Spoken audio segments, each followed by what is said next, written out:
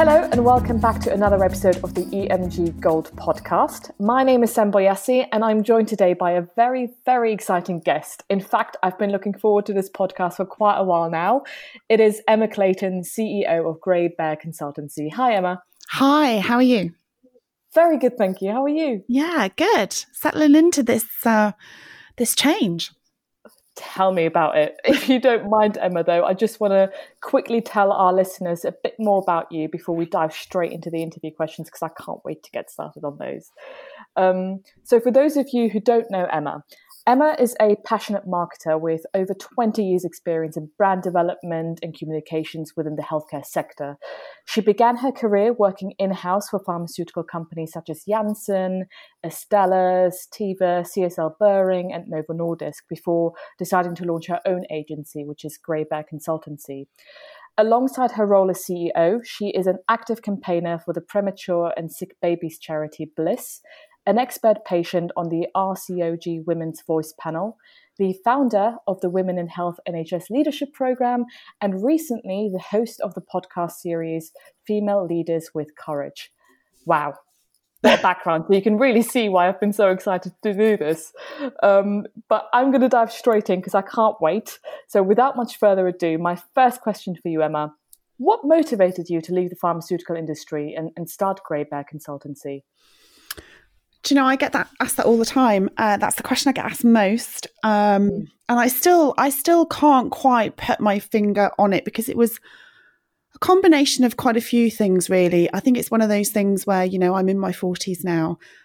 Some people attribute it to a midlife crisis, but I think it was just a little bit more than that, you know, I'd held various roles in the industry, as you've outlined. I started carrying the bag in sales, with Sanofi, and then sort of graduated up into brand management and marketing management.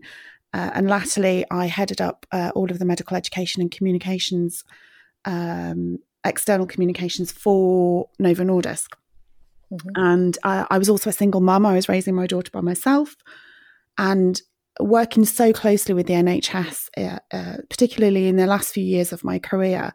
I developed this curiosity as to what pharma could do more of when it came to their relationships with the NHS. And I just wanted to do something where I could bring the industry, not just one company, but the industry and the NHS together and really build programs and initiatives that brought the NHS and pharma much closer together, where, you know, the programs were not necessarily all about what pharma wanted, but actually what the NHS needed. And particularly whilst the NHS has, you know, been facing some of its biggest challenges in the whole of its lifetime.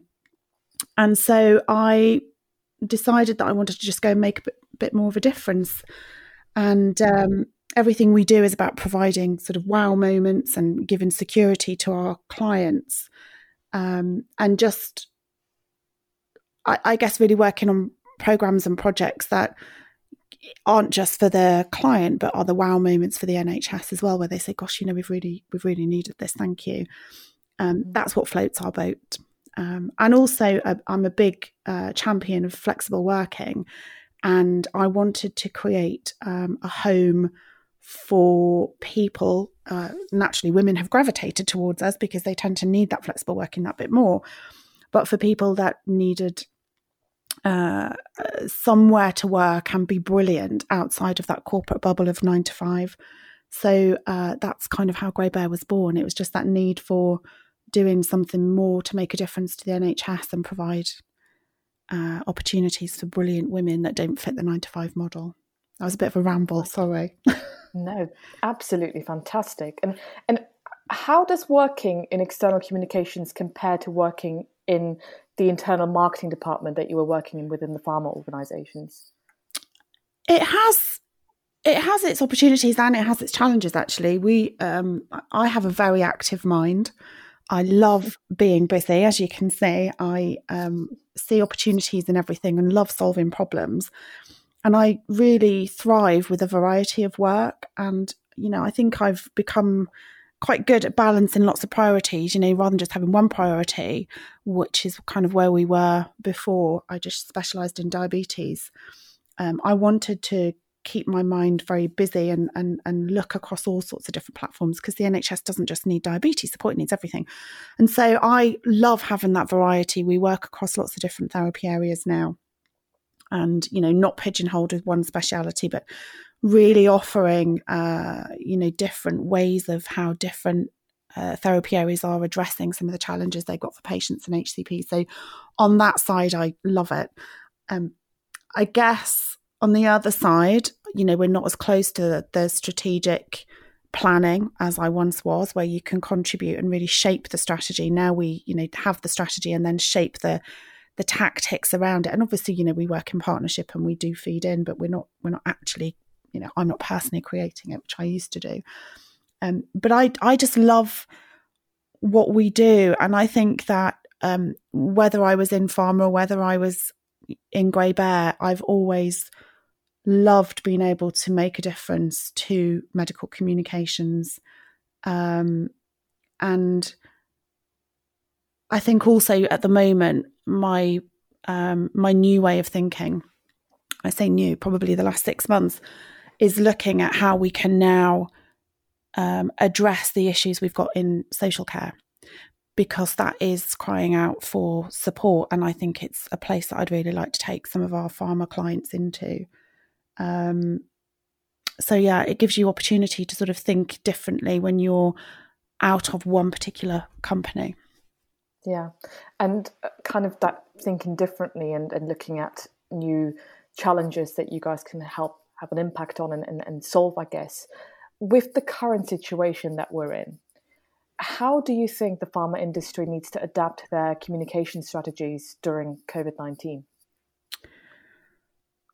Well, I think if anything was ever going to push this industry forward into adapting digital ways, it's this, isn't it?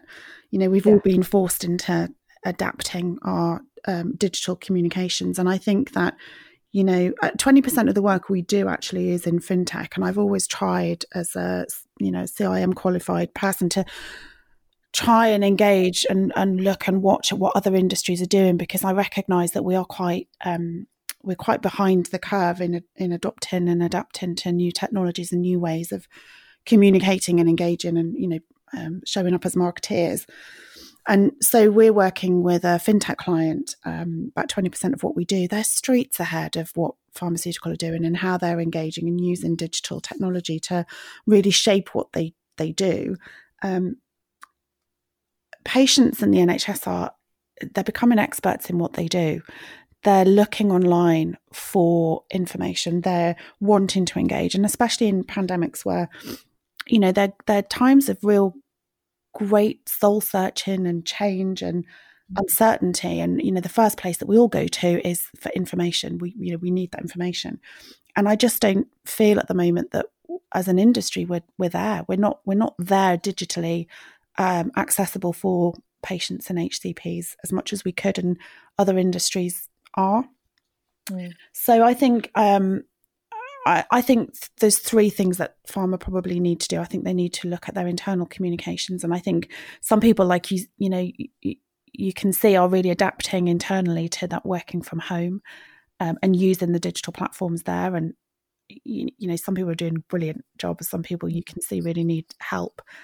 But I think those external communications with the healthcare practitioners and patients really needs to step up a gear now, whether that be supporting the reps that are at home, email campaigns and telehealth and e-details and all of those sorts of things. And, you know, the obvious choice is putting all of those online events, you know, all of those events that got cancelled onto online events. And, you know, Zoom, we've seen their shares, you know, grow exponentially in the last month. But it's more than that, actually. I think this is an opportunity for pharma to really look at other industries and look at how, you know, telecoms and consumers and FMCG are embracing, you know, their third party partners, but their end users, which, you know, for us is obviously NHS social care and then, you know, the patients. So I think this will be it. I think the challenge we have is we are so highly regulated. But then I look at fintech and they are also, but they're still, you know, able to produce some incredible campaigns that really do change behaviour and engage in a more empowering for the end user. And I guess really laid the gauntlet for ABPI and PMCPA to use this time to work with industry, produce some really clear guidance on how we can take that digital technology and have a window of experimentation, maybe give us 12 months to look and play and experiment without that fear of getting into trouble, because you see it all the time, don't you, where companies say, I'd really love to do that, I really want to do that, I want to do a social media campaign, I want to do a website dedicated for that particular online learning, and then look around and I don't want to be the first because I don't want to be the one that gets into trouble. And I think that this is an opportunity now where we need to just give ourselves a bit of a break while we learn and experiment of how we can do that without the fear of reprisal, really. So I think there's all sorts of different ways that this is going to affect the industry, but I see so much more opportunity than I do challenge, actually. Absolutely. It's a bit of a wake-up call, isn't it? Hopefully, in terms of, right, the opportunities are there, we are behind. Let's be realistic about that. Let's be honest about that. And yeah, let's use these opportunities that we've got, so to say. What about the general public then? Do you think that COVID-19 will affect the way that the general public perceives pharma? Because I've been trying to do a bit of research on that, but there isn't really anything much out there apart from the usual stuff that you get about how the public perceives the pharma industry. But I'm guessing there are a lot of opportunities for that to be shaped slightly differently as well. Yeah, I think that there is, actually. And we're starting to see that as the NHS stakeholders, GPs, nurses, everybody's been pulled into the front line, that actually this is the opportunity to engage with patients. This is the time for us to sort of step in and address some of the concerns and fears that patients will be having and are scared to, go to their GP because we're being told, stay at home and the NHS, protect it. And even yesterday on the government briefing, Chris Whitty was saying, but if you are really poorly, still do call us. They're encouraging people because people really have taken that stay at home message almost to the other level. So I think this is where pharma can really step in.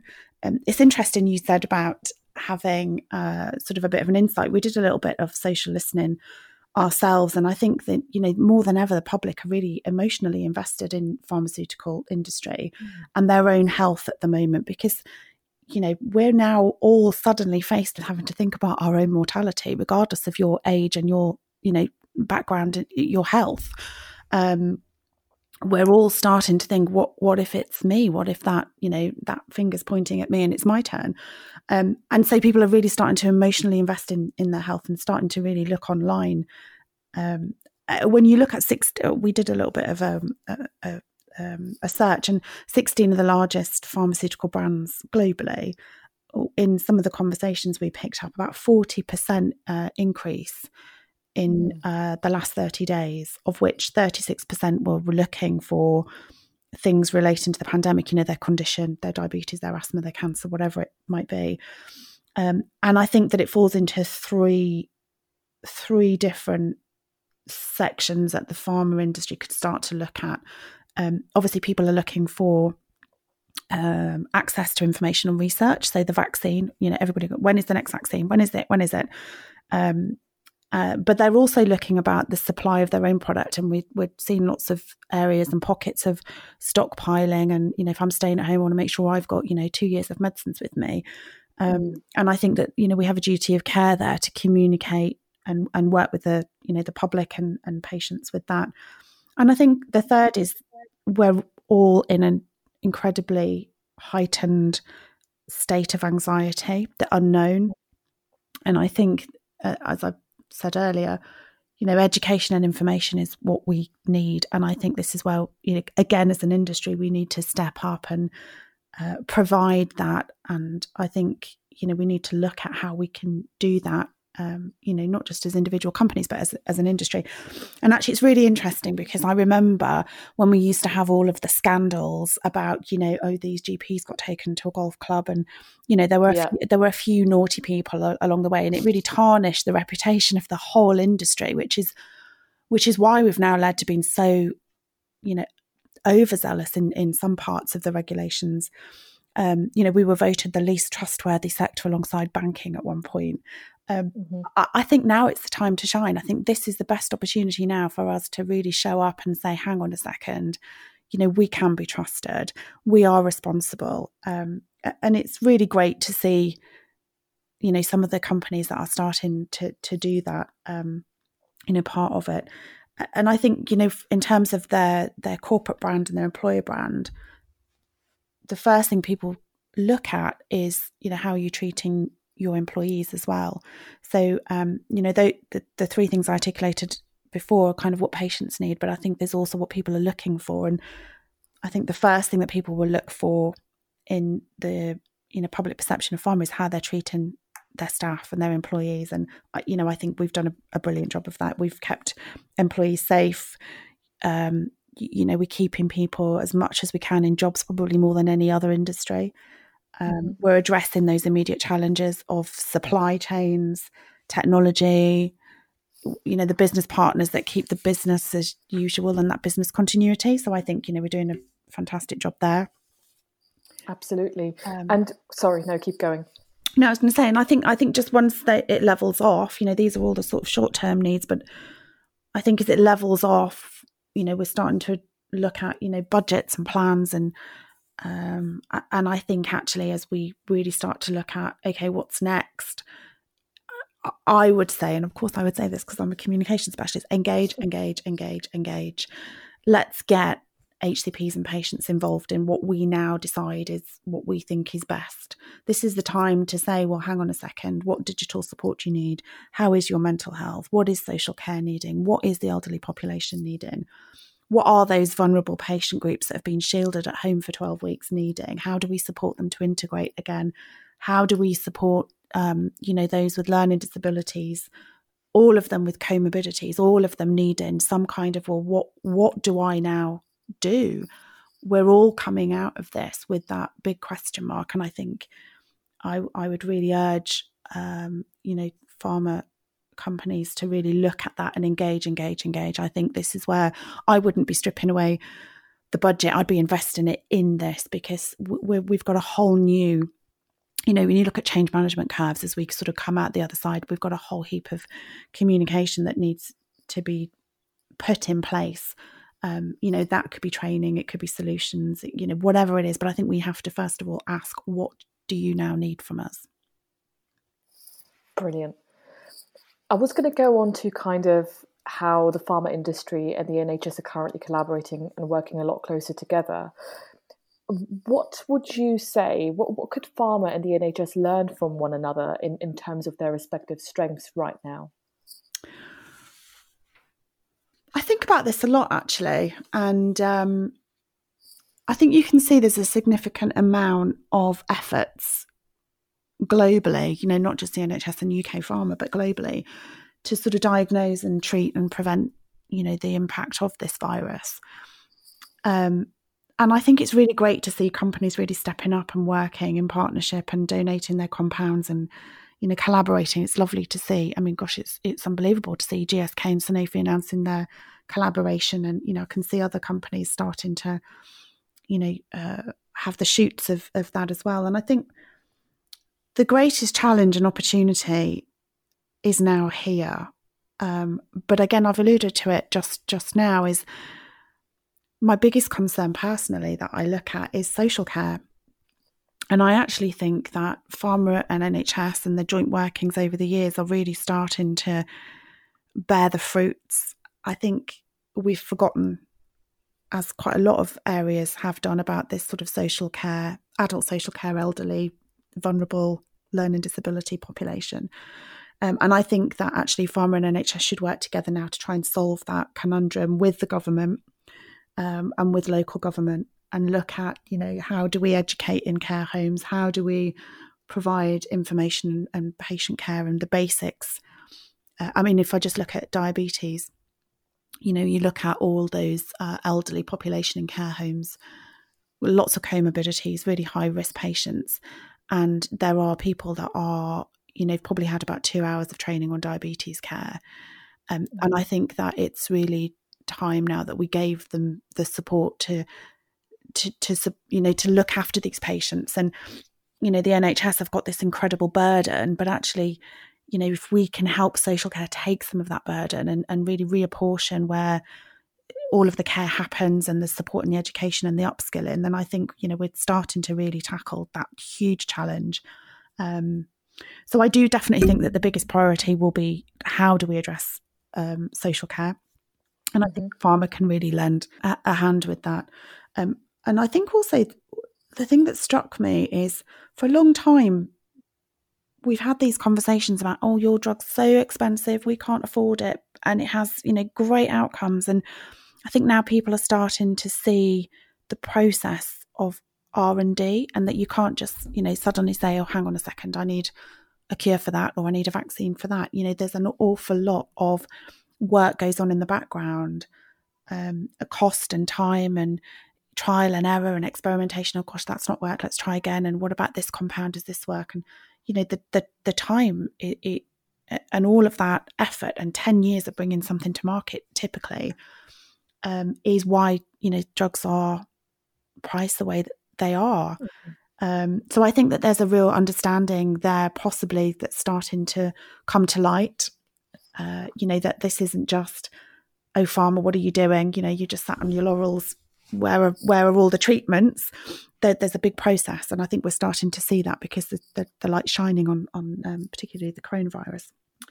And then that leads me into thinking that actually, we need to step up on the access strategies. I mean, when you have a crisis, what happens is it really illuminates and exacerbates and enlarges the problems that are in the ecosystem.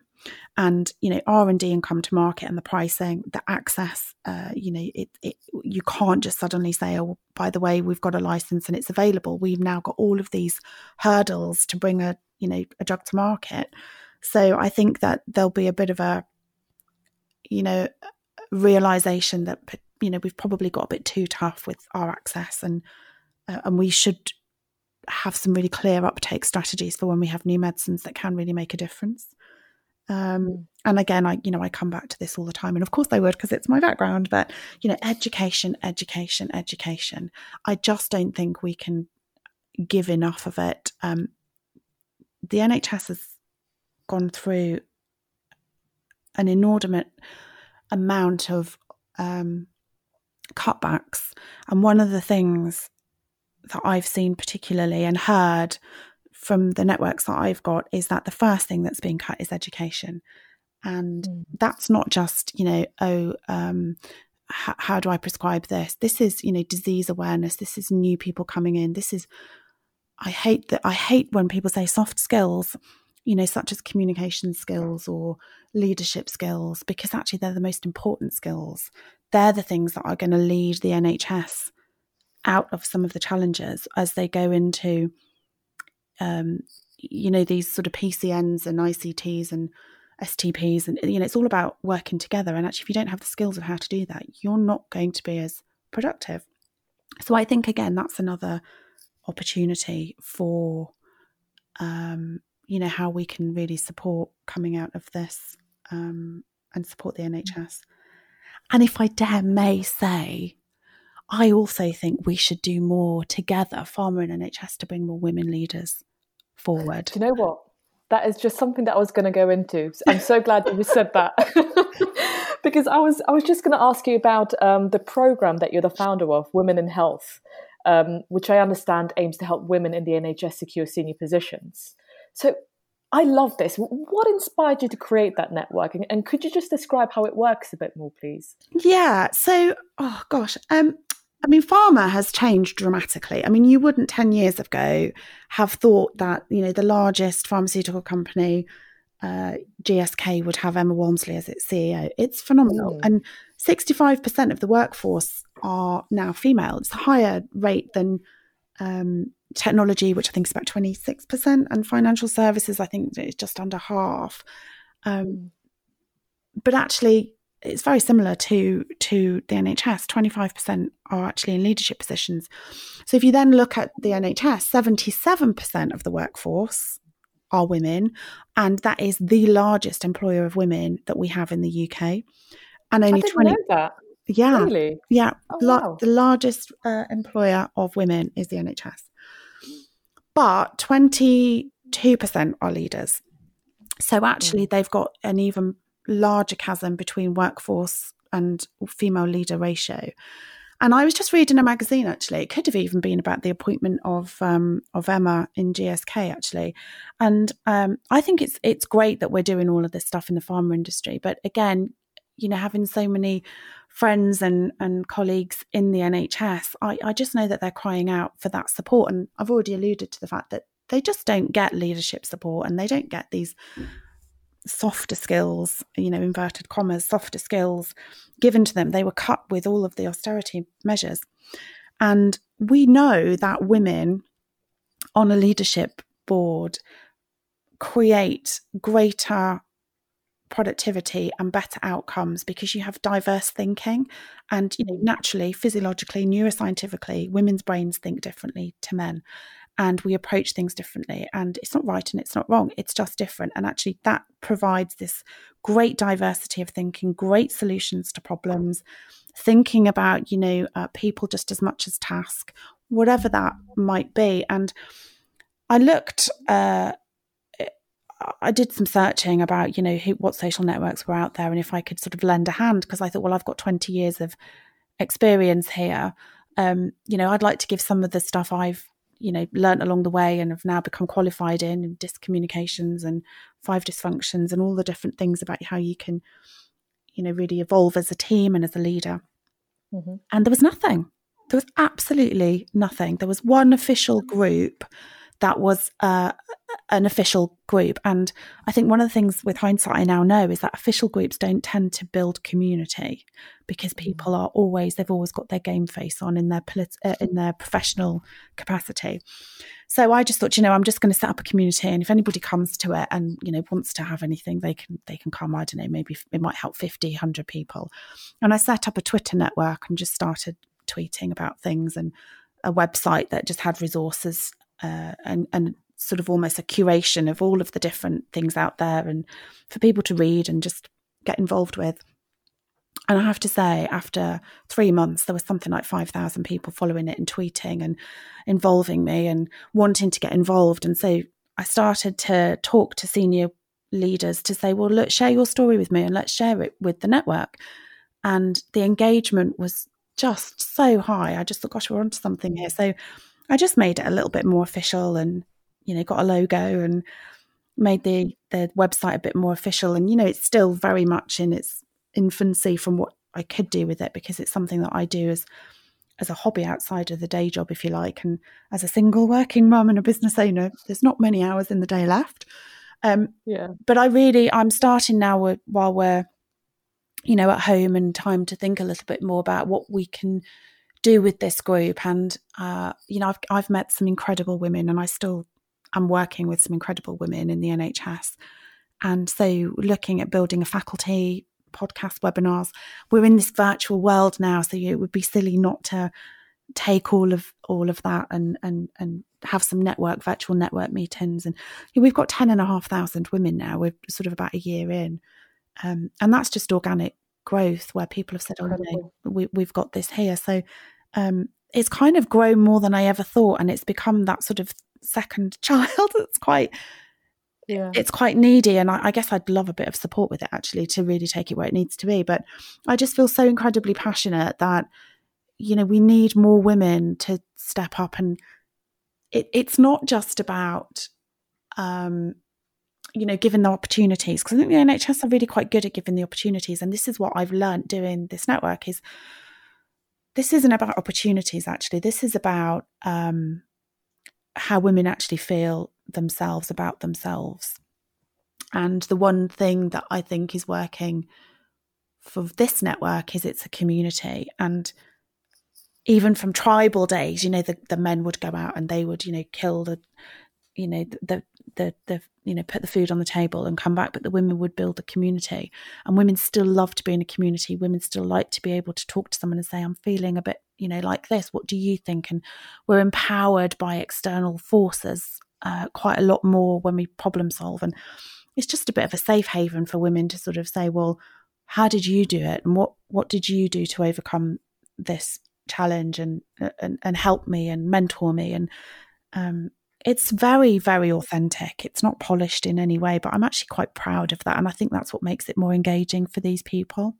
It's absolutely incredible. So inspiring. Thank you so much for telling us a bit more about that. With pharma then, when it comes to championing their female workers, because we talk about this quite a lot in our magazine Gold, we publish a lot of infographics about the changes within female leadership in the industry. We talk a lot with the Healthcare Businesswomen Association about this as well. But when it comes to championing their female workers, what is pharma doing right, and what could they improve upon when it comes to championing those female workers? I think that the first thing they have to do is congratulate themselves for where they've got to, because they are doing, I've sort of said we're behind the curve on some of the digital stuff, but when it comes to gender equality, pharma are really conscious of it and are really committed to doing this.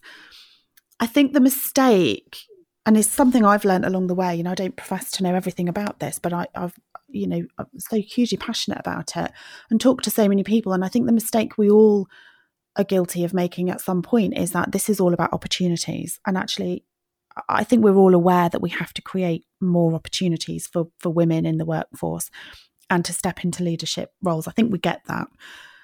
I think that the bit that we could really improve on, and I say this actually across pharma, any industry actually, excuse me, is that I guess there are three other things to consider. I think the first is that women lead differently. And women are almost in this position where they're damned if they do and they're damned if they don't, because if they are assertive and strong opinions and stick to their guns, they're considered bossy or curt or aggressive. But then if they are quite nurturing, they're considered weak or timid. And I actually think that we need to bring in authenticity of leadership style, because everybody is trying to go into the box of, well, my boss is like that, so I'm going to have to be like that too to be considered. And I think we need to sort of almost come away from that and learn, leadership styles with authenticity. So I think that's the first thing is, oh, well, she's not strong enough to be a leader, or, she's too strong to be a leader, whatever it is. I think, women are damned if they do and damned if they don't. I think there's also a piece about psychological safety for women is greater. They don't want to look silly. If there's a job advert and there's 10 things on there, there's, a lot of people will quote this. A woman will only go for that job if she hits 9 out of the 10.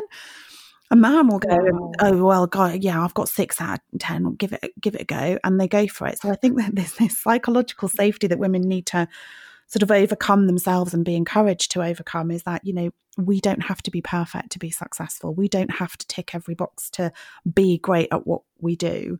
There's a lot of anxiety and imposter syndrome in women. I know it's in men as well, but, that's there. And I think we need to encourage and nurture and believe in women a lot more, so that they can overcome their own internal barriers, because actually that is what stops more women stepping forward than the opportunities around them. It's that, well, actually, can I do this? Can I do that and look after the kids? Because actually leading on is that, a quarter of women between the age of 50 and 64 care for other people.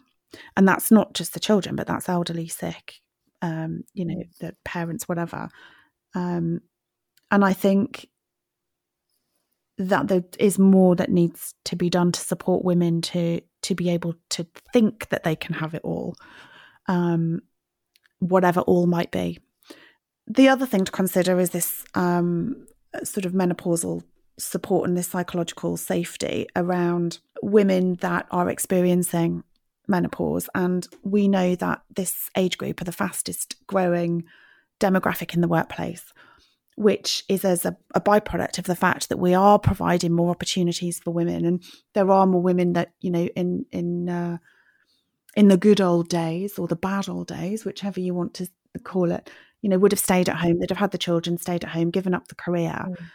But now they are coming back to the workplace, and they're coming back to the workplace, and they are able to have it all, the career and the children, and they're taking that opportunity, which is fantastic. But actually with that is, 50% of the population will experience menopause at some point. And I know from firsthand experience that, it really does throw you off piste. I had a hysterectomy in my very, very early 40s because of an undiagnosed condition that, there was no option in the end. And I crashed into this surgical menopause that just left me bewildered and astounded and alone. And, you forget people's names. You have not just the physical symptoms. We all know about the hot flushes and the sleepless nights, but you have memory loss, poor concentration, lethargy, lack of motivation. And when you're such a, normally active, very active mind, active body person, it really can throw you so that you think, well, I don't know if I'm going to go for that position because I don't want to be sat in the C-suite, not able to think or process or think on my feet, or, I've got to be at my A game constantly. And I think that when a third of the workplace are over 50, and an interesting statistic of, 75 to 80% of menopausal women are in work, I think we just have to do a lot more to cater for that and to support these women. So I think it's not just about opportunities. I think we're doing a really great job with that. I think that it's not what the company can do. I think it's actually what the woman can do, and how we can support the woman to, it's okay to not remember your colleague's name that you've worked with for 12 years. It's okay when you worked on something the day before to have forgotten it, because it will come back. And I think the anxiety that invokes within women really creates more problems for them in trying to prove themselves, and but also in their confidence. Have you read the book Invisible Women at all, Emma? I haven't, but somebody did send it to me to read about 2 weeks ago, and in our network there's a lot of women talking about it, and they talk about this unconscious bias about women, and how, I think it's incredible. And I agree with it, actually. There's a lot of things happening in the workplace where, we'll just have a breakfast meeting at 8:30 because everybody's diary's busy tomorrow. It's okay, we'll dial in at 8:30. We can all do that. Well, a lot of women can't because they're on the school run. Likewise, they might want to get home to their children and spend the evening, rather than, I don't know, in some industries, might be going to the pub or whatever, or let's have this evening meeting, or let's have a conference where we have to stay away from home 4 nights a week. I just think we just need to reconfigure some of this, because if we're inviting women back into the workplace, we need to make it accessible. So we're doing a really good job, but I think there are other things to consider. Brilliant. Thank you so much for sharing that. Really, really appreciate that. I wanted to talk to you about something slightly different. This is my last question to you, by the way, I promise. So we are currently completing as a company the EMG 20 in 20 challenge. Obviously, this has kind of been put on pause for a bit, given the current situation, but it's basically consisting of a lot of extreme physical challenges that we're doing together as teams and companies. And you have completed several extreme challenges of your own. So what has been the most outlandish situation that you have found yourself in along the way, Emma? Yeah, I think I'm a bit of a glutton for punishment. I think I do like to, I don't know why, but I do like to push myself out of my comfort zone. I just have this thing where people will say, oh God, what's the next thing you're going to do? I guess I'm just really active, and obviously I'm a very passionate campaigner for the charity, which is Bless You mentioned. I've done a few things. I've done a few half marathons. I'm a bit too old for that now. My knees won't do that, and so I decided that I'd do a bit more leisurely walk, and ended up doing 100k South Coast Challenge. You're very leisurely. Very, very leisurely. Yeah, over a whole weekend. Winter walks in the snow, around London. That was frostbite on your fingers, but I think the most outlandish was the fact that I have an incredible fear of heights. I can't even go over a bridge that's over a river without having to go into, breathe. And I decided that I thought it'd be a really good idea to do a 13,000-foot skydive. Oh my God. Yeah. And actually, somebody up there was saying to me, don't do this, because the clouds were really thick. And I think I was something like, I don't know, 50th. They do something like, I don't know, 17 a day, for example. There's, probably they go up every hour with about 10 in the plane, and they just throw them out and come back down and take you back up. And I think I was not actually due to go up till about 4:00. And I should have said, yeah, it's cloudy. But I didn't. I persisted and had everybody wait with me. We played Candy Crush like I've never played Candy Crush before, waiting for these clouds to evaporate so we could get up there. And eventually this beautiful sunny afternoon came, and about 4 or 5 o'clock in the evening on a Sunday in Kent, we got up there. But then we were up there for probably an hour circling, because about that time on a Sunday there was so much air traffic coming in from France that we couldn't get thrown out. And so you have all this time to think and look down and think, this is really high. And then I was the last one. I said, no, I'll be last. I want to see how everybody else does it. And I was such a chicken. I cried and cried and cried. And eventually I got sort of, they sit on the edge of the plane and you're hanging out of it with them. And I was saying, no. And the guy thought I was saying, go. And he threw me, and I forgot all of my training, and we spun, and I will never do it again. I got to the ground and I said, I'm never leaving the ground ever again. A lot of people love skydives. It's actually increased my fear of heights. So the most outlandish thing I've ever done, and will never, ever do again. But, I really believe in bravery and courage and pushing yourself. And I, raising my daughter to never regret anything, only regret the things that you didn't do. And so, I can never regret that, because I experienced something that is quite remarkable. So mental, but, I did a good thing. Absolutely incredible. I've got a severe... I think you guys are going to be great with your challenge. Oh, we'll see. I mean, there are some challenges that are also based on heights, and I've already made it very clear that I won't be doing those ones because I've got an extreme fear of heights. But you've now inspired me, so maybe I will reconsider that. But thank you so much, Emma, for taking the time to do this interview with us. I certainly learned a lot, and I hope some of our listeners have as well. So I really do appreciate you, again, taking the time to do this. And yeah, thank you. And to our listeners, thank you for joining us. And we'll see you again next week for another episode of the EMG Gold Podcast.